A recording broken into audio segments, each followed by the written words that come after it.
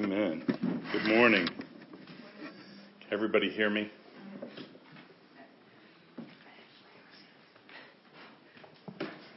I love that new song.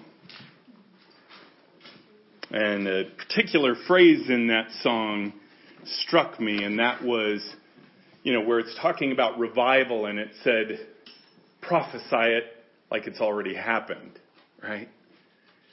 And the whole song is talking about a move of the Holy Spirit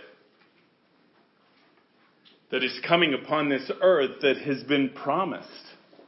It's been promised from the very beginning, has not happened yet.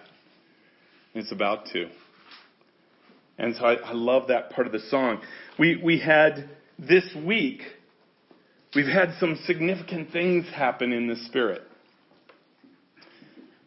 And I don't know how in tune you are with that or if you understand what I'm talking about, but Friday, obviously, we had an inauguration. We had a new president that was sworn in. And there was something happened when he placed his hand on the Word of God and took an oath. And I want to share with you a vision. I didn't ask her if I could. I apologize. She said no, I probably would share it anyways. I want to share a vision with you that Shannon, had seen while this was happening. As Shannon has had some very interesting giftings manifest in her the last few weeks.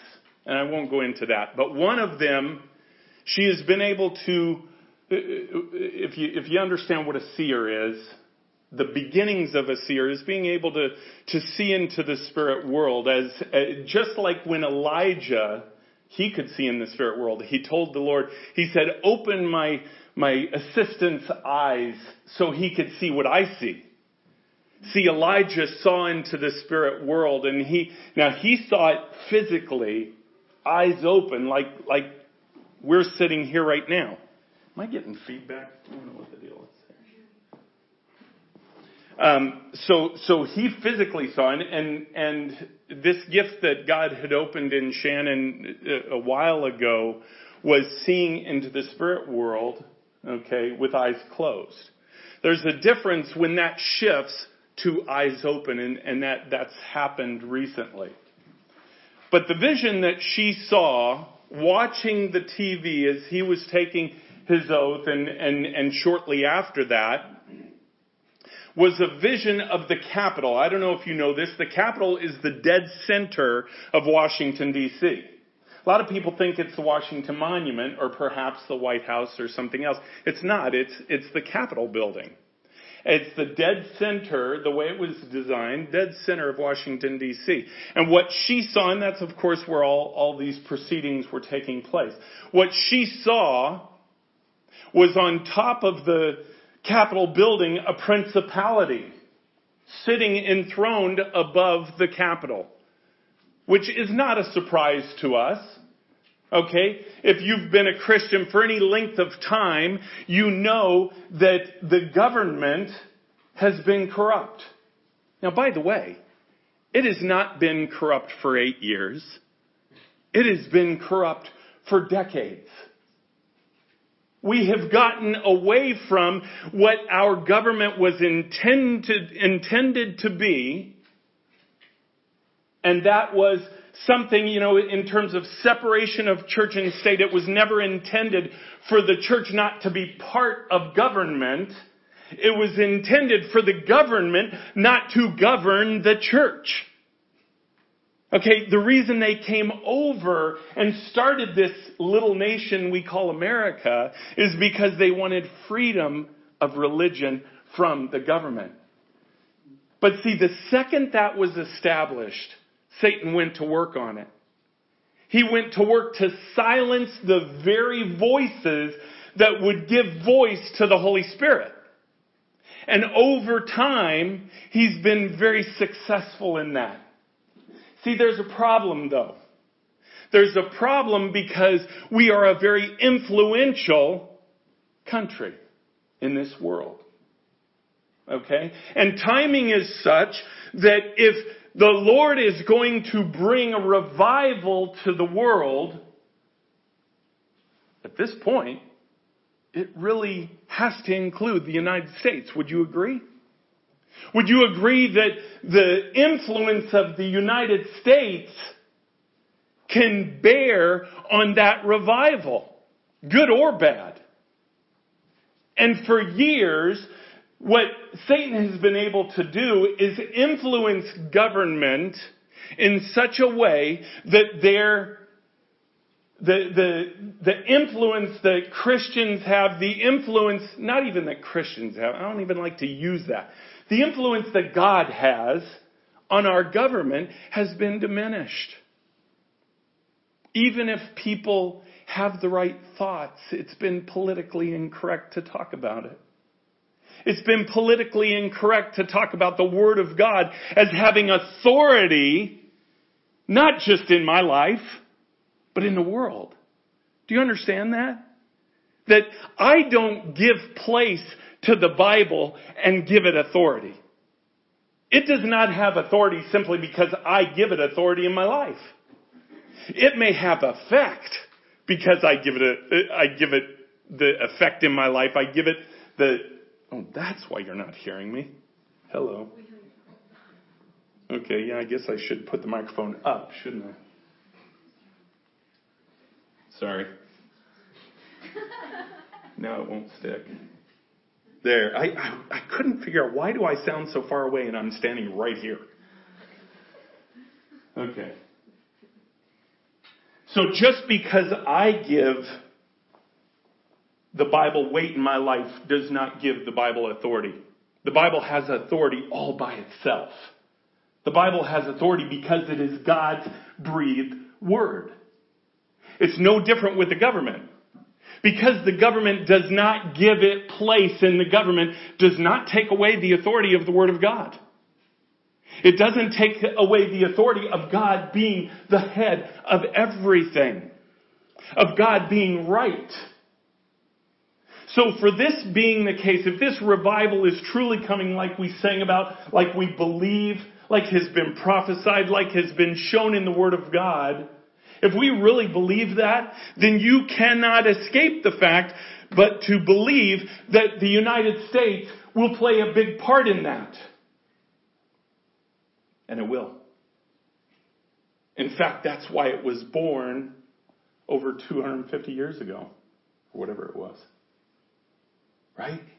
It was born for the simple fact that they wanted freedom to let God rule. So we come to this point in time, and I want you to understand, and I get the fact that there's so much turmoil about this. I want you to set aside the person for a second who took that oath. And I want you to understand the process of what happened and what God is doing in our country. See, the vision that she saw was this principality sitting on top of the Capitol building in black cloak, sitting there enthroned, which means he had authority over that city. He had authority over that mountain the Bible calls governments.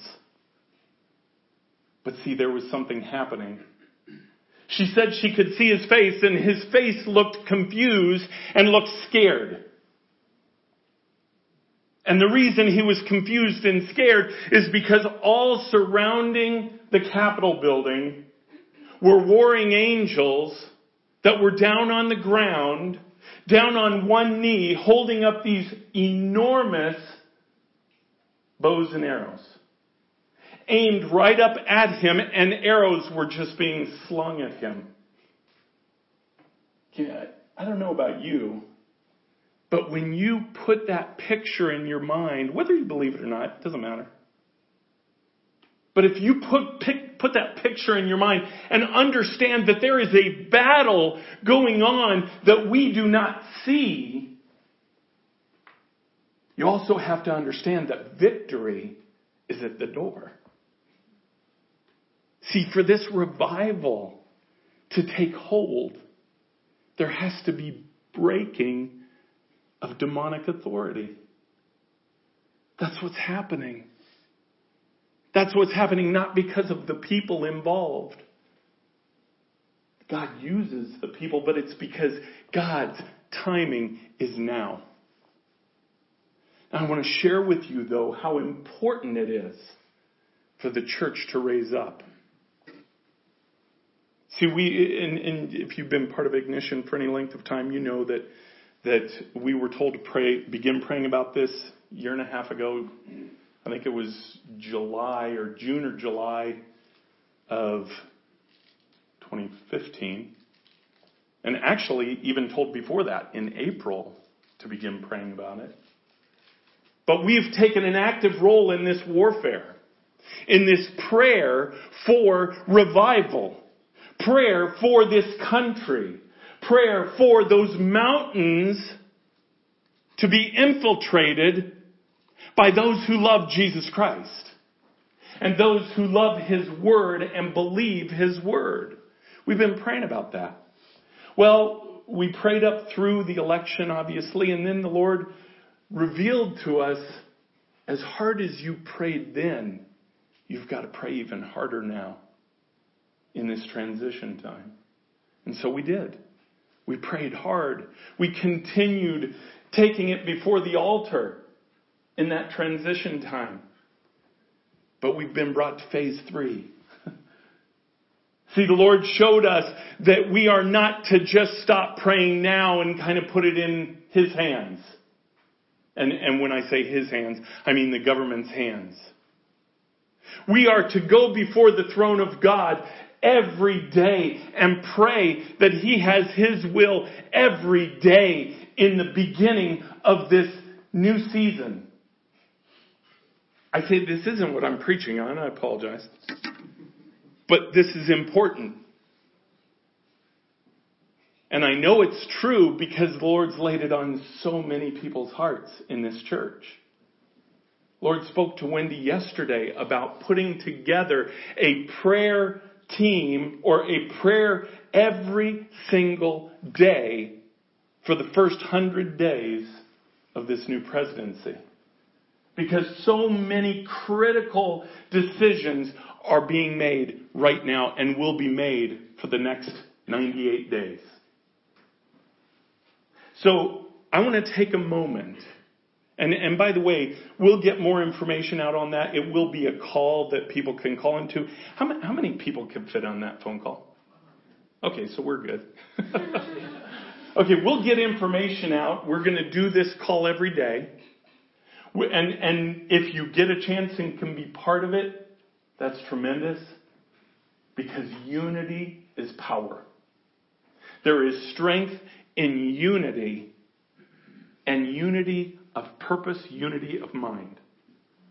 That's why the Lord simplifies everything. We don't have to go and specifically pray for all the different things that need to happen in the government right now. See, God says, that's way too hard. Let me worry about that. He said, just come before me and come in agreement and unity, saying that you want my will done on earth as I have it in heaven. It's just that simple. So we lay our lives down for Him, and we let Him do whatever He wants. What an amazing concept. We really don't have to make the tough decisions. Our only tough decision is to say, I agree with you, Lord. Whatever you want. Now, it might be tough actually accepting what He wants sometimes. But the decision part of His will is very easy to pray for.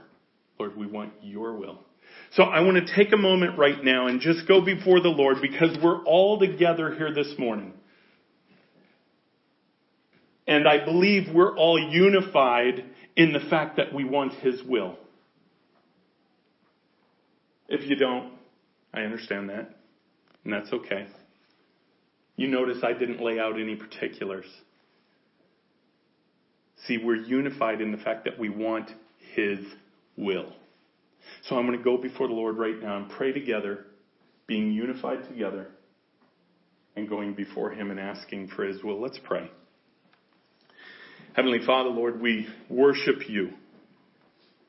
And we come before you as a church, all the people here and all the people on the line that see this, that are unified with this thought, that we come before your throne as witnesses, as representatives of this nation, of your church body. We come before your throne in unity to say that we want your will. We ask for your will to be done on earth as you've written it in heaven. We ask for your will to be done in our government right now as new things are being formed, new people are being appointed, new processes are being put into place. As these things happen, God, we don't trust anyone but you. So we come before your throne in agreement to say, we want your perfect will for the United States of America.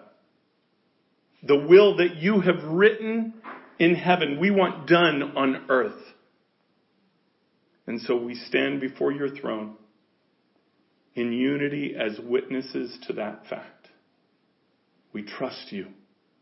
We love you. We praise you. In Jesus' name, amen. I want to encourage you also to continue just praying that very thing.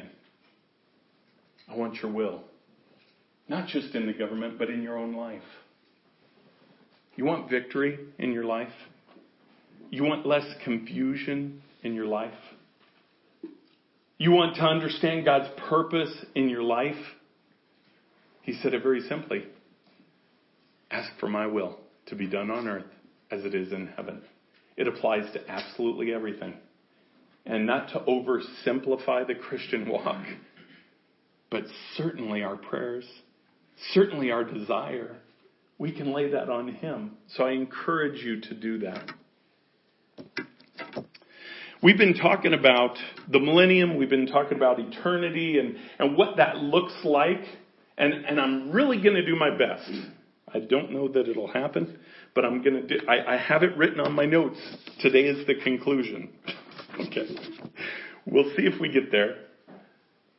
But I want to give you this understanding of why we're going through this. We've been talking about the eternity, specifically about the 1,000-year reign of Christ, right? We've been talking about what that's going to look like. And weeks ago, we talked about how we will be rewarded by how we allow the Lord to work through our lives here on earth. Those rewards are eternal. Remember, we went through some of the parables in Matthew. We talked about 2 Thessalonians. We talked about the different times where we will receive rewards for what we allow Him to do through us. Remember the wise servant, okay, in the parable of the 10 minas, where you had 3 servants, each given a portion of money. You had one double his money. You had the next double their money, even though they were both different portions. Then you had the slothful servant that was driven by fear, who was afraid and hid the money and did not invest it, did not manage it, did not steward it. And that servant was called slothful by the master. He didn't become an ex-servant. Okay? He was just not given the same reward as the other two. In fact, he was sent to a place that was unlike the other two. All right? And we talked about that. We went through that over a couple of weeks. That's not talking about hell. That was the servant that was disobedient, really wasn't saved, and so he sent him to hell. That's not what it said. The servant was the servant. And we've talked about how these rewards are eternal, but they're based on what Jesus Christ does in our lives and what we allow Him to do in our lives. And it's also not about works. It's not about me deciding, okay, well, I want a reward in heaven, so I'm going to go start a church. I'm going to lead people to the Lord. I'm going to go bang on doors. I remember when I was in high school. If you can imagine a junior in high school, I was crazy in love with the Lord, but I was in legalism, right? And so if you can imagine a junior in high school coming up to your door, knocking on the door, and you opening the door and basically telling you that you're going to go to hell because you don't know the Lord. Okay, I was striving to please the Lord through works. I was striving to please the Lord by what I could do, right? That's not what he's talking about. That's not where rewards come from. The works are an after effect of our relationship with Jesus Christ. So what we are really judged on as Christians, remember there are two judgments. There's Bema Seat, which is where Christians will be judged. It's really more of a reward ceremony. Don't think of it as judgment in that way. And then there's Great White Throne, which that's one we don't want to be at. Okay, that's where the world is judged, and those who did not accept Christ, whose name is not written in the Lamb's Book of Life, go to hell. Okay, so in this reward ceremony, it's based on one thing. Your relationship with Jesus Christ. Your intimacy with Jesus Christ. How much you truly let His will be done in you as He wrote it in your book before you were ever born. See, that's what we're going to be judged on. That's what our rewards are going to be based on. Not what He finally does through us. The fact that we started a church, the fact that we lead people to the Lord, the fact that we do these things, those are what we call fruits. Okay, because we're the branch, we're grafted into the vine, and He is going to produce fruit through us because we trust Him. So the fruit is not what we're judged on. You can have a person who comes to know Jesus Christ in the most remote place in the world, and they have the same opportunity for rewards that anyone else has, that Billy Graham has.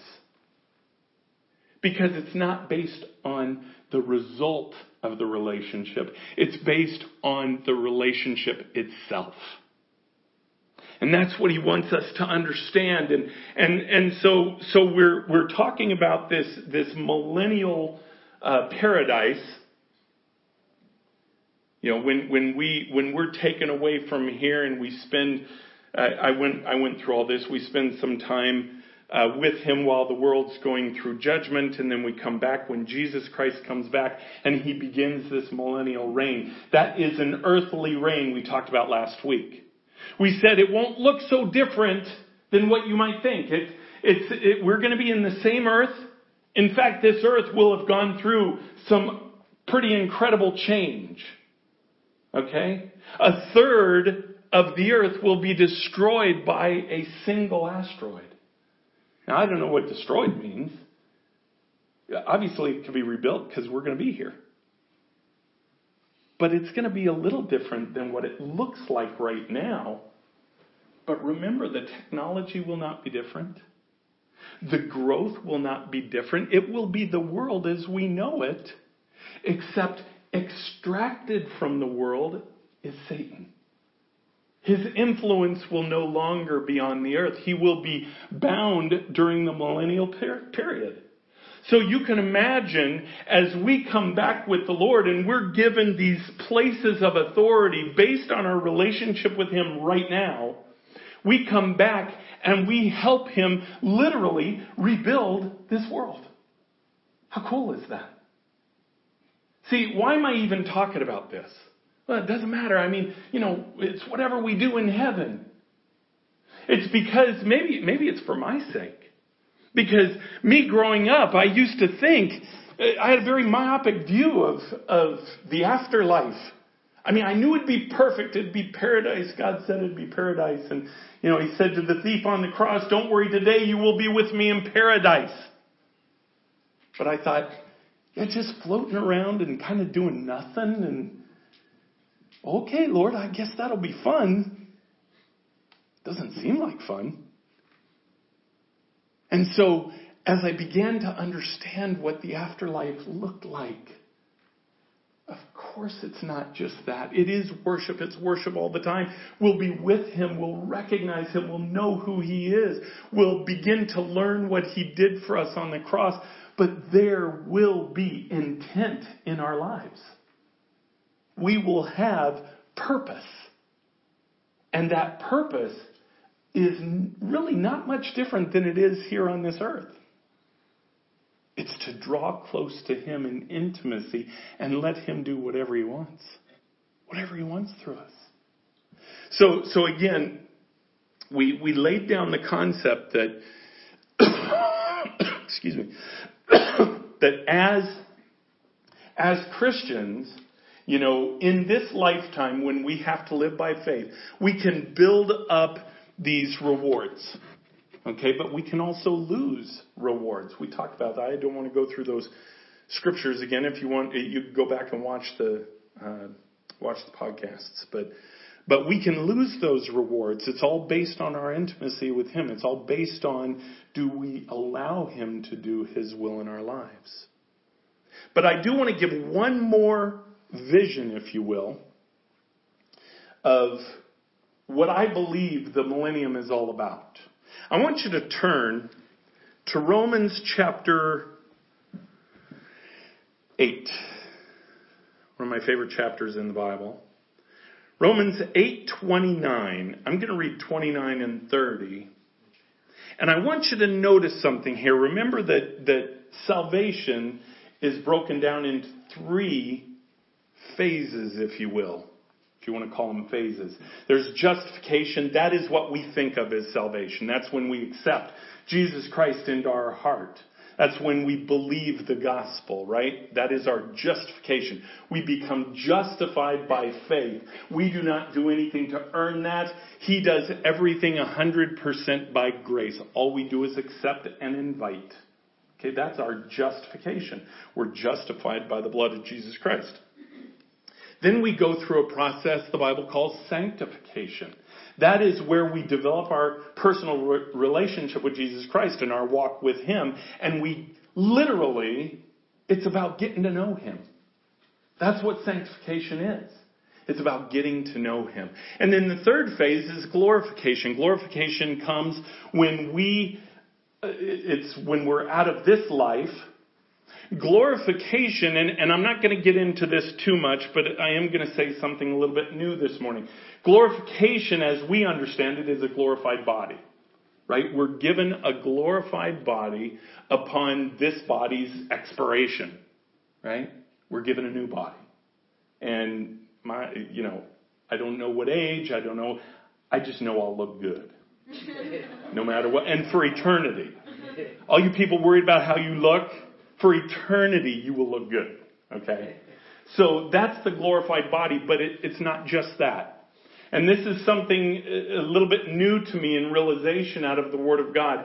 Glorification is also a graduation, if you will.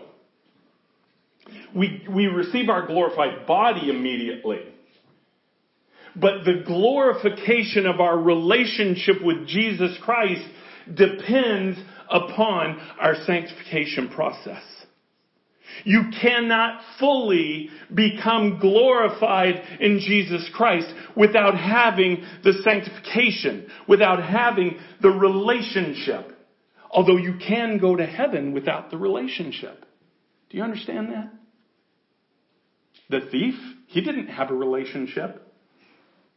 He had literally trusted Christ on the cross. Now, he did as much as he could in the few hours that he had. And the Bible doesn't tell us. Perhaps they had other conversations. I don't know. But he certainly lacked time. Okay?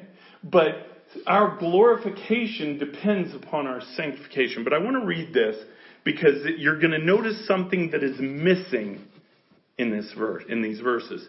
Verse 29. For those whom he foreknew, he also predestined to be conformed to the image of his Son, in order that he might be the firstborn among many brothers. This is talking about Jesus Christ. And the predestined is by foreknowledge. He foreknew, because he foreknew, he predestined them to be conformed to the image of his Son. This is the Father speaking. Verse 30. And those whom he predestined, he also called. And those whom he called, he also justified. And those whom he justified, he also glorified. What's missing there? Sanctification. See, sanctification is missing there for one reason. He doesn't do that. Sanctification is the only part that we are responsible for. See, we're responsible for our relationship with Jesus Christ. He will never force it on you. With our justification, when we accepted Jesus Christ into our heart, He did everything. In our glorification, we don't have to do anything to receive a new glorified body. Boom. We just get it. Right? But sanctification, that is up to us. Because it's about our relationship with Jesus Christ. It's about how much we learn to trust Him on this earth when we cannot see Him and we accept Him by faith. So see, that part is up to us. That's why He came up with this reward package, if you will. This incentive to draw close to Him. Now, to me, what is the incentive to draw close to Him? If you're doing it for the rewards, you've got a problem. Because what the Bible says is He is the reward. He's the reward, the literal reward of being able to be with Him in the millennial kingdom. Remember, Jesus is a man. He's 100% God. He is 100% man. But when He came and became a man, He gave up several things. That's why when He was risen from the dead and brought up to heaven, ascended to God, that's why God gave Him all power and authority. See, He gave that up. He gave that up when He became a man. That's why when He died for the sins of you and me, God had to give it to Him. It was not already His because He gave it up. But there are several things that He gave up that are eternal, or at least through the 1,000-year reign. I believe them to be eternal. One of those things is being omnipresent. See, one of those things is the fact that He is in a man's glorified body, even as we speak. The same glorified body that you and I will have. Now, the Bible talks about in the 1,000-year reign of Christ that He will come down and the temple will be built in Jerusalem. Now, by the way, not where the temple is right now, because what's about to happen to Jerusalem at the end of the tribulation really kind of destroys Jerusalem as we know it. That's why after the millennium, God builds or creates a new Jerusalem is created, right? So this temple is not built in Jerusalem. Jesus Christ, when He steps on the mount, just this massive earthquake will happen, and it will divide Jerusalem into threes and basically destroy the city. So what the Bible talks about, there's one temple that is shown that will be built in the millennium. There will be a temple in the millennium. This will effectively be the fourth temple. Okay, you have Solomon's temple, which was the first. You have Herod's temple, which was destroyed in AD 70, which we've read about. The third one has not been built yet. It will be built for the tribulation, because that's part of the pact, if you will, between Israel and the Antichrist. Okay, I'm not going to get into all that, but that'll be the third one. That'll be destroyed. The fourth one is the one that we read in Ezekiel, and Ezekiel talks about the millennial kingdom temple. And it lays it out, and it's got this, I should have put a picture up there for you, but it's like all of the other temples, except it's huge. The landmass that the temple sits on is 50 miles by 50 miles. It's big, right? Okay? Now the building itself is not that big. Okay? The building itself where Jesus sits and everything else. Okay? But this is physically where his throne is going to be, the throne of David. This is not metaphoric, although there are metaphoric things that apply to it, as Ezekiel talks about, and I'm going to get into here in a minute. But this is a physical reign of Jesus Christ. This will become the center of the world.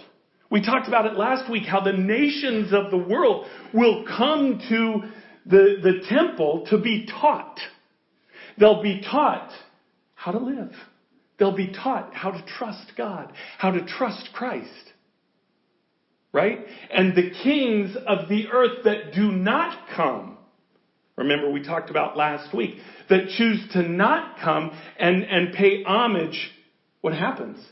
They don't receive rain. Okay, so there are effects in the millennium. Don't think of the millennium as, well, there's nothing ever negative that's going to happen. That's not true. Because the millennial reign of Jesus Christ is the earth, same way that we know it, except with Jesus Christ himself in rule. Jesus Christ himself, king over the entire earth. See, it's in that way I would ever vote for a globalized government.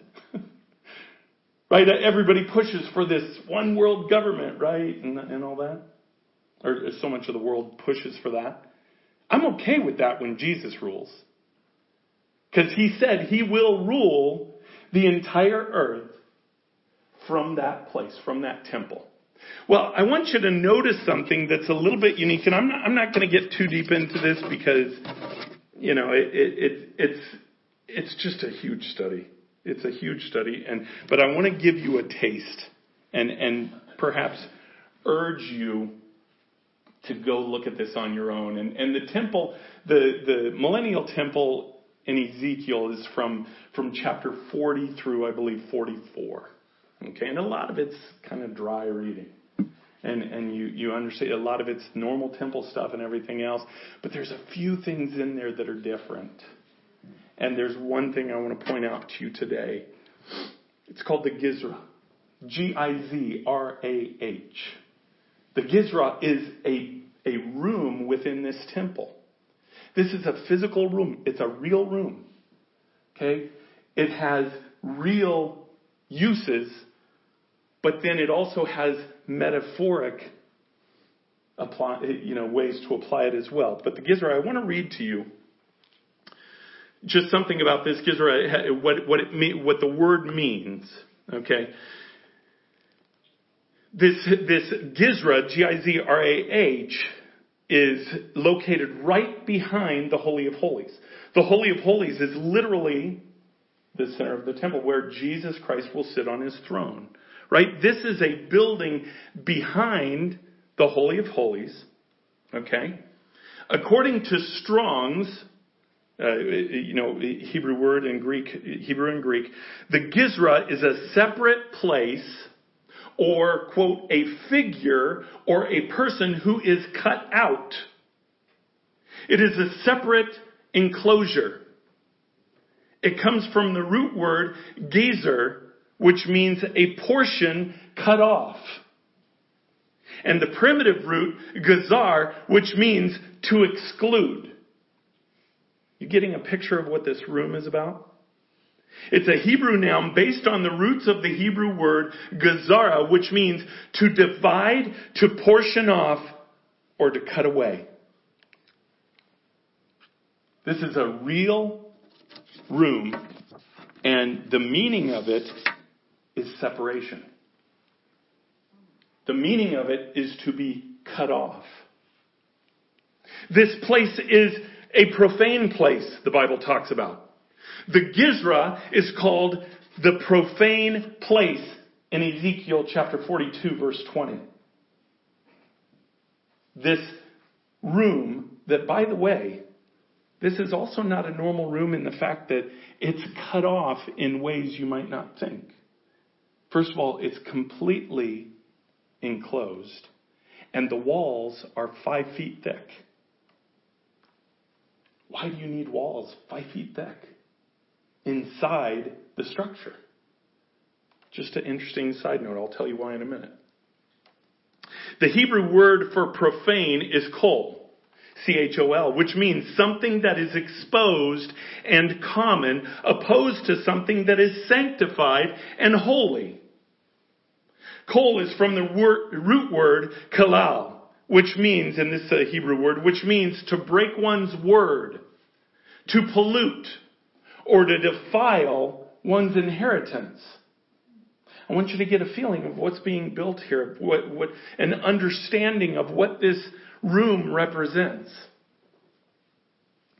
Could this Gizra, I'm going to just lay this out for you. Remember in Matthew, we went through those 3 parables. Only 3 places in the Bible where it talks about the servant being sent to the outer darkness. Okay? And we went through that. I won't go through it again, but that's not talking about hell. Because the outer darkness literally means in the Greek, the place of less light. Doesn't mean darkness. Doesn't mean you can't see anything. It's the place of less light. Literally sent away from the master in proximity to where he is. Are what those 3 talk about. Could this Gizra be what the Bible talks about in those 3 parables? As that place where they're sent away. That place that is in proximity, but where the light does not affect it. See, it says that in the millennial temple, in the millennial reign of Christ, that Jesus will give off this amazing light.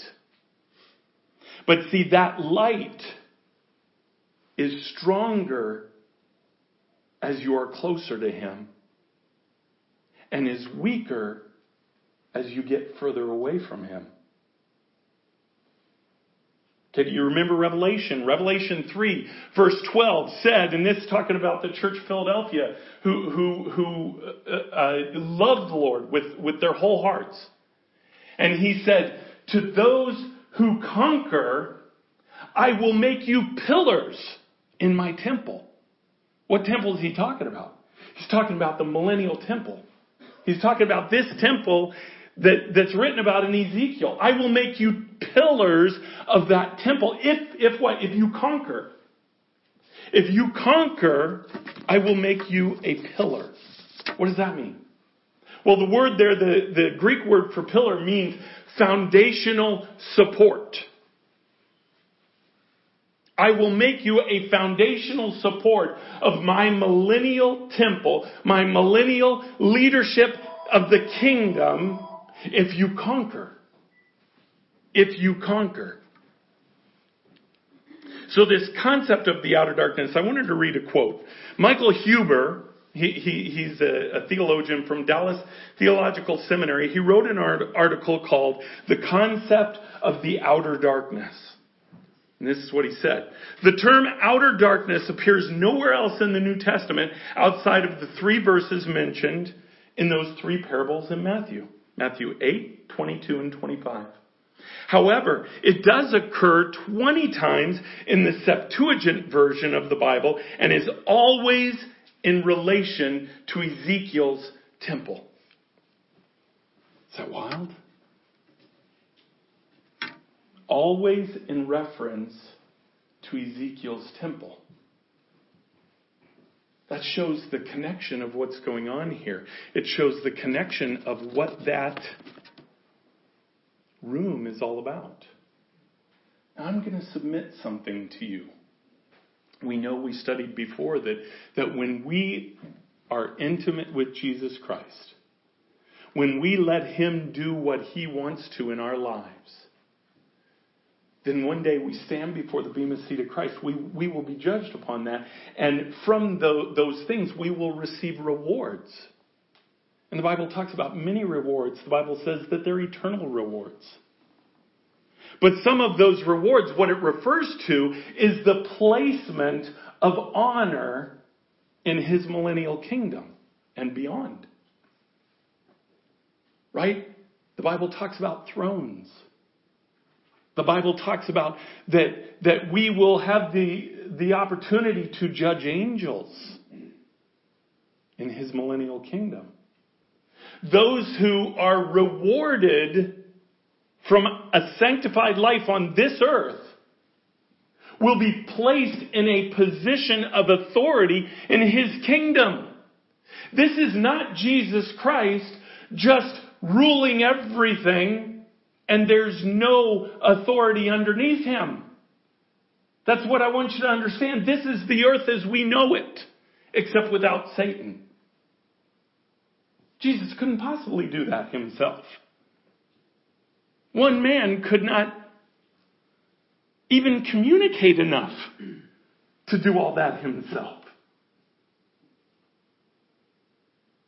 So I want you to understand that's why he puts people in places of authority. To work in his millennial kingdom. And those places of authority are based on our sanctification process right here, right now. Tell you, you want to invest in a career? Invest in your millennial career. Invest in what God wants to place you in his millennial kingdom. Because that's eternal. Now, I know the millennial kingdom's 1,000 years, but God said the rewards are eternal. If you want to invest in something on this earth, you invest in what will reap forever. And that draws us back to that relationship with Jesus Christ. That relationship is what we have to invest in because that is what we will be judged for. Now, what about those who don't? Why did I bring up the Gizra?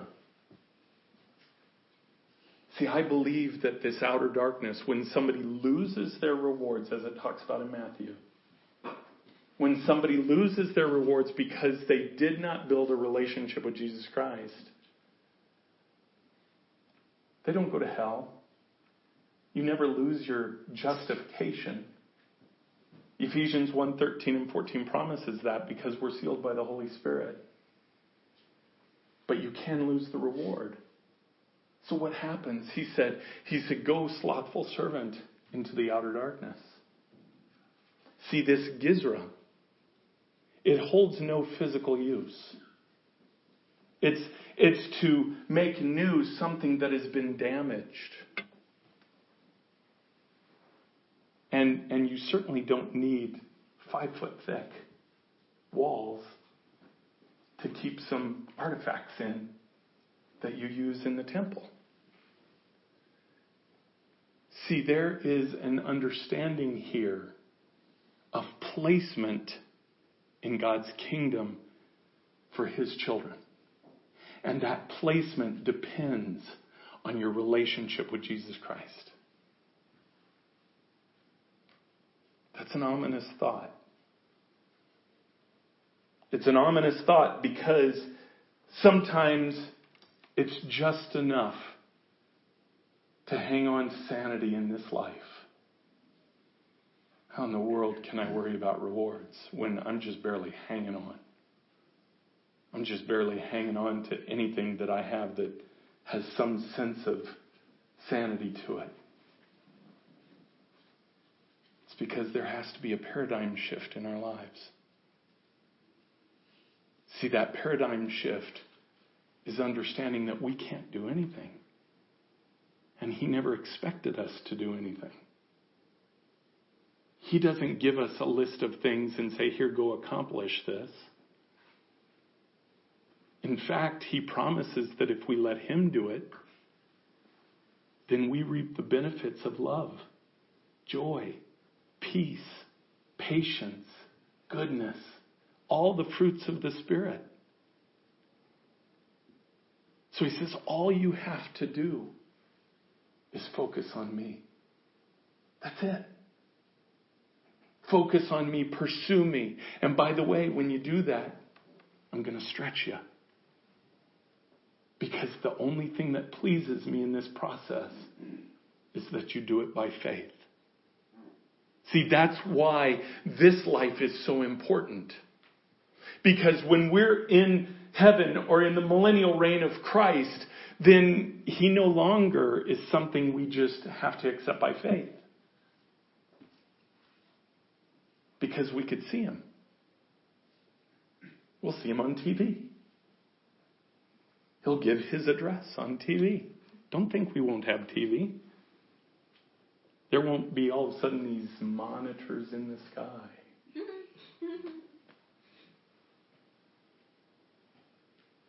See, right now we accept him by faith. Faith is what pleases him. Faith is what grows our relationship with him.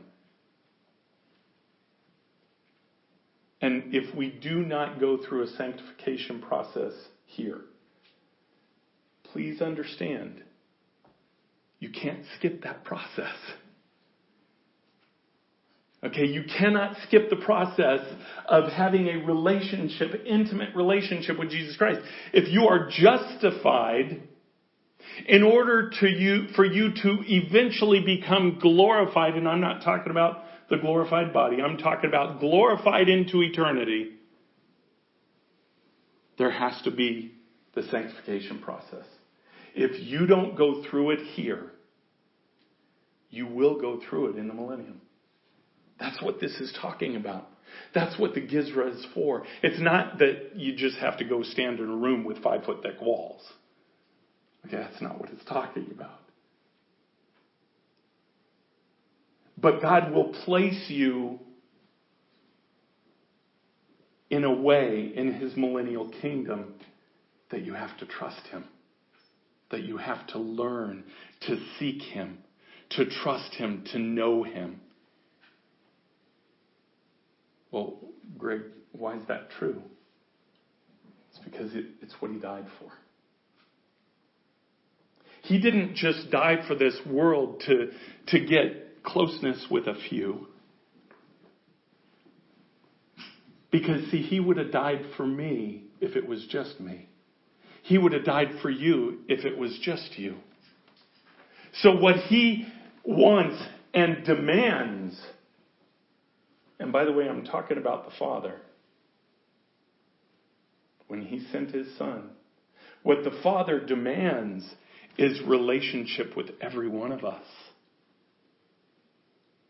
So there's that process of sanctification that we have to go through. Don't think that I'll just kind of live my life how I want to here now, because when I get to heaven, well, I'll be given the mind of Christ and I'll know everything then and it'll all be good. I'll just love him then. Where do you see that in the Word of God? See, I don't see it anywhere in the Word of God. All I see in the Word of God is getting to know him as a process. Getting to know him is about giving up our will and letting his will be prevalent in our lives. That's all I see. What makes you think that's any different than when we're with him in the millennial kingdom? It's not. Trust me. If you have accepted Jesus Christ as Savior, you will go through a sanctification process, either here or in the millennial kingdom. See, the difference is the millennial kingdom does not come with reward. Simply because it's not done by faith.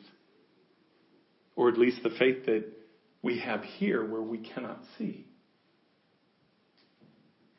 So what I believe the millennial kingdom and this temple represent, and specifically this room, this Gizra represents, is a placement of authority.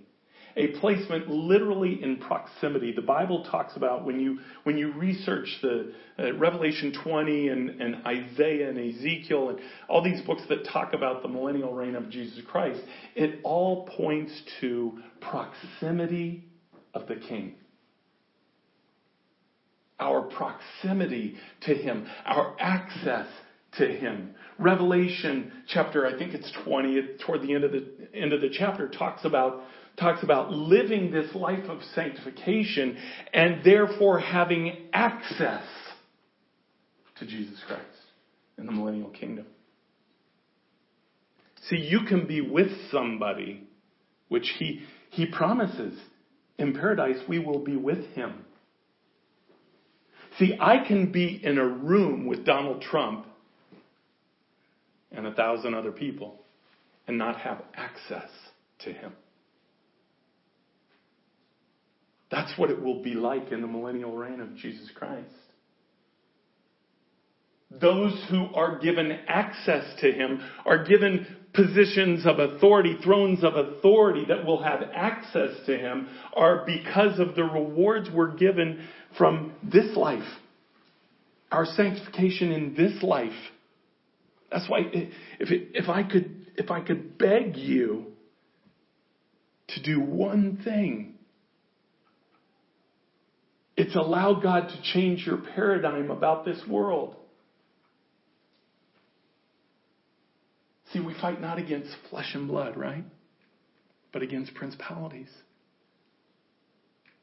And the way we fight, we allow God to fight through us, is this relationship. If you can develop the paradigm in your life that relationship is paramount over everything, over every decision, over everything you go through, over every feeling, then I promise you, that will lead you down the right road to access to Him in the millennial kingdom. Why? Because He says it. It's just that simple. Think about it in your own life. Who do you want to hang around? You want to hang around people that want to be with you. You want to hang around people that love you, that have shown allegiance to you. Why is Jesus Christ any different? Why would He be any different in the millennial reign? He wouldn't be. Doesn't mean He doesn't love everybody. His love is perfect for every single one. But see, it boils down to relationship. Our relationship is with the Father through His Son, because He is our mediator, as facilitated by the Holy Spirit. See, the Father, He doesn't get that relationship if we're not closely walking with Jesus Christ. And trust me, He did not give up His Son to just get a few. He did not give up His Son and have His Son purchase your life on the cross when you accepted Him. He did not give up His Son to do that to get maybe 6 out of 10 or even less. He will have a relationship with every single one of us. But that relationship has to come from our reaching out to Him. You know, the Bible says if we take a step toward Him, He takes a step toward us. It doesn't say He takes a step toward us and then we take a step toward Him. See, and that, by the way, that's not talking about justification. That's talking about sanctification. In our relationship with Him, we have to make the first move. And we have to continue that. Now, when we do that, man, He dives in full force. You want to get to know Him, take a step toward Him. He'll meet you there. And He'll say, here, I reveal this about me. And then you want to press in deeper. And then He reveals more. That's sanctification. What is sanctification? It's a purifying. It's a purifying of our mind. I want to read one more verse to you, and clearly I'm not going to finish this today. We will finish next week, though, I promise. I want you to turn to Romans 12. And we'll end with this. Romans 12, we're called to action. in this life. Verse 1 says this, I appeal to you, therefore, brothers, by the mercies of God, to what? Present your bodies as a living sacrifice, holy, acceptable to God, which is your spiritual worship. Okay, what does that mean? You go lay on an altar and... No. What does it mean to present your bodies as a living sacrifice? See, it's all about your focus. I can either say this body is mine, or I could say it's yours, Lord. See, if I declare that it's His, then I have to be careful what I put into it. I have to be careful what I take into my eyes, what I take into my ears, because we don't wrestle against flesh and blood, but against principalities, against powers. Right? So if I offer my body as a living sacrifice, it is literally saying, God, I want to take in what you want me to take in. I ask that you protect the rest. And this is a daily thing. It's not a one-time decision. It is a lifetime process of laying your bodies down, presenting your bodies as a living sacrifice. Verse 2. Then he says, once you have done this, don't be conformed to this world, but be transformed by the renewing of your mind, that by testing you may discern what is the will of God, what is good, acceptable, and perfect will. See, we're not to be conformed to this world, but what? Transformed. Transformed from what? When we accept Jesus Christ into our hearts and we begin this relationship with Him, we're not transformed in that justification process. We're not transformed as a person when we accept Jesus Christ into our heart. Our heart, our soul, our spirit is covered by the Holy Spirit in that way. But our transformation comes when we daily lay our bodies as a sacrifice to the Lord. It is sanctification. It is the purifying of our lives and our relationship with Jesus Christ. And that's what He says in this life. When you've accepted Jesus Christ as Savior, then He says, I just got one thing that you have to worry about. Transform your mind. Let me transform your mind. So as you seek Jesus Christ in relationship, ask Him to do just that. Ask Him to transform your paradigms to understanding who He is and what it means to have a relationship with Him. And by the way, this begins with knowing how much He loves you. If you cannot understand how much Jesus Christ loves you, not just all of us in general, but you specifically. If you can't understand how much He loves you, that's the first hurdle you have to get over. That's the first paradigm that you need to pray that He changes in your mind, is knowing that He would have died for you if it was just you. That's not just a cliche. That's the truth. Why? Because He loves you. You have to understand He loves you before you can develop a relationship with Him. Otherwise, you're going to spend your whole time saying, I am not worthy. I'm not worthy of this relationship. And since I'm not worthy, you know what? Sin lasts for a season, so I'll go have a good season. See, when we don't understand how much He loves us, the enemy can jump in there and say, then why are you even trying? So ask Him to show you. Ask Him to change your paradigm in understanding how much He loves you. He cares for you. He desperately loves you. And from there, a whole new world opens up. A whole new relationship opens up. He begins to reveal Himself in ways you won't expect. He'll shock you one day when He speaks to you. Whoa, you mean that's part of the relationship? That he'll actually speak with me? Yeah. He wants intimacy. Intimacy doesn't happen without communication. Closeness in relationship with Jesus Christ does not happen without two-way communication. So seek him and trust him. And I want to encourage you to do it now. We don't know how much time we have on this earth. Nobody knows.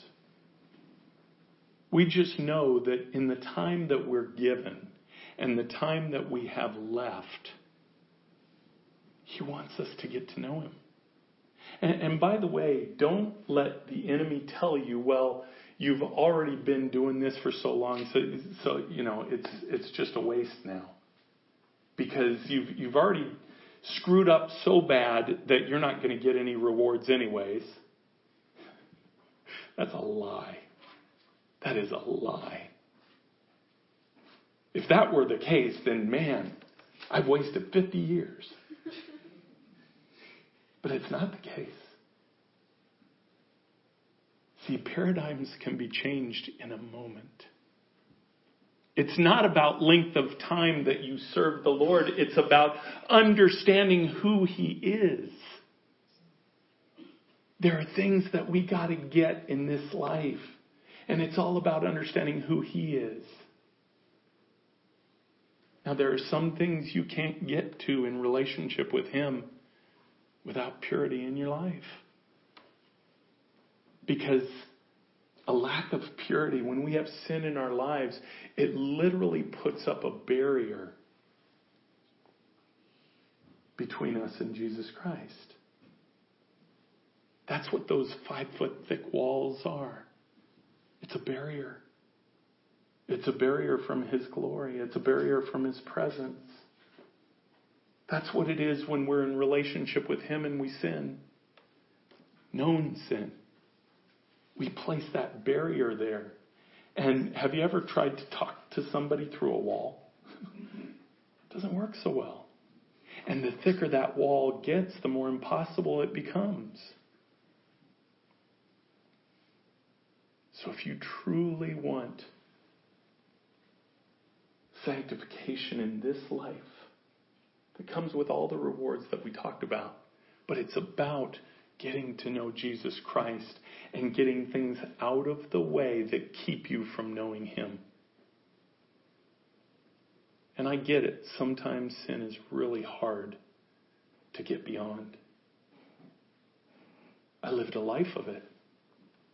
And it's not about conquering that sin. I just desperately need you to understand that. It's not about that, well, I finally built up the strength to say no. Well, if that's what you're basing it on, give it a couple days. You won't be saying no anymore. And then you just go into this discouragement cycle that you're unworthy. All of that is lies.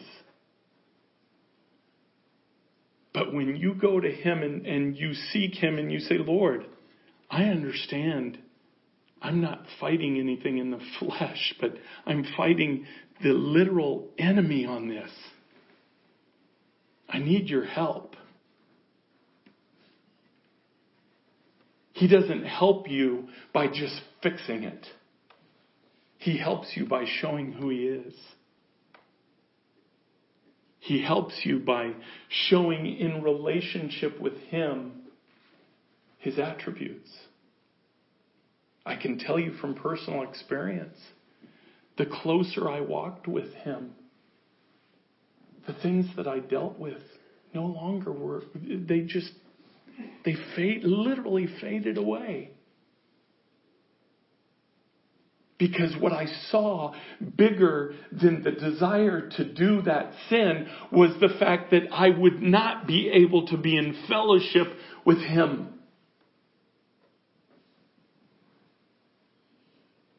The closer you walk with the Lord, the more you realize how sin breaks his heart. For the very reason that it puts up the barrier. And remember, his whole desire is just to be with us. And that's the barrier that keeps him from being with us. So just seek him. Trust him to fight that in you. But above all else, ask him to change your paradigm on how much he loves you. Help you to understand you are precious to him, no matter what. Even in your sin, you are precious to him. Let's pray.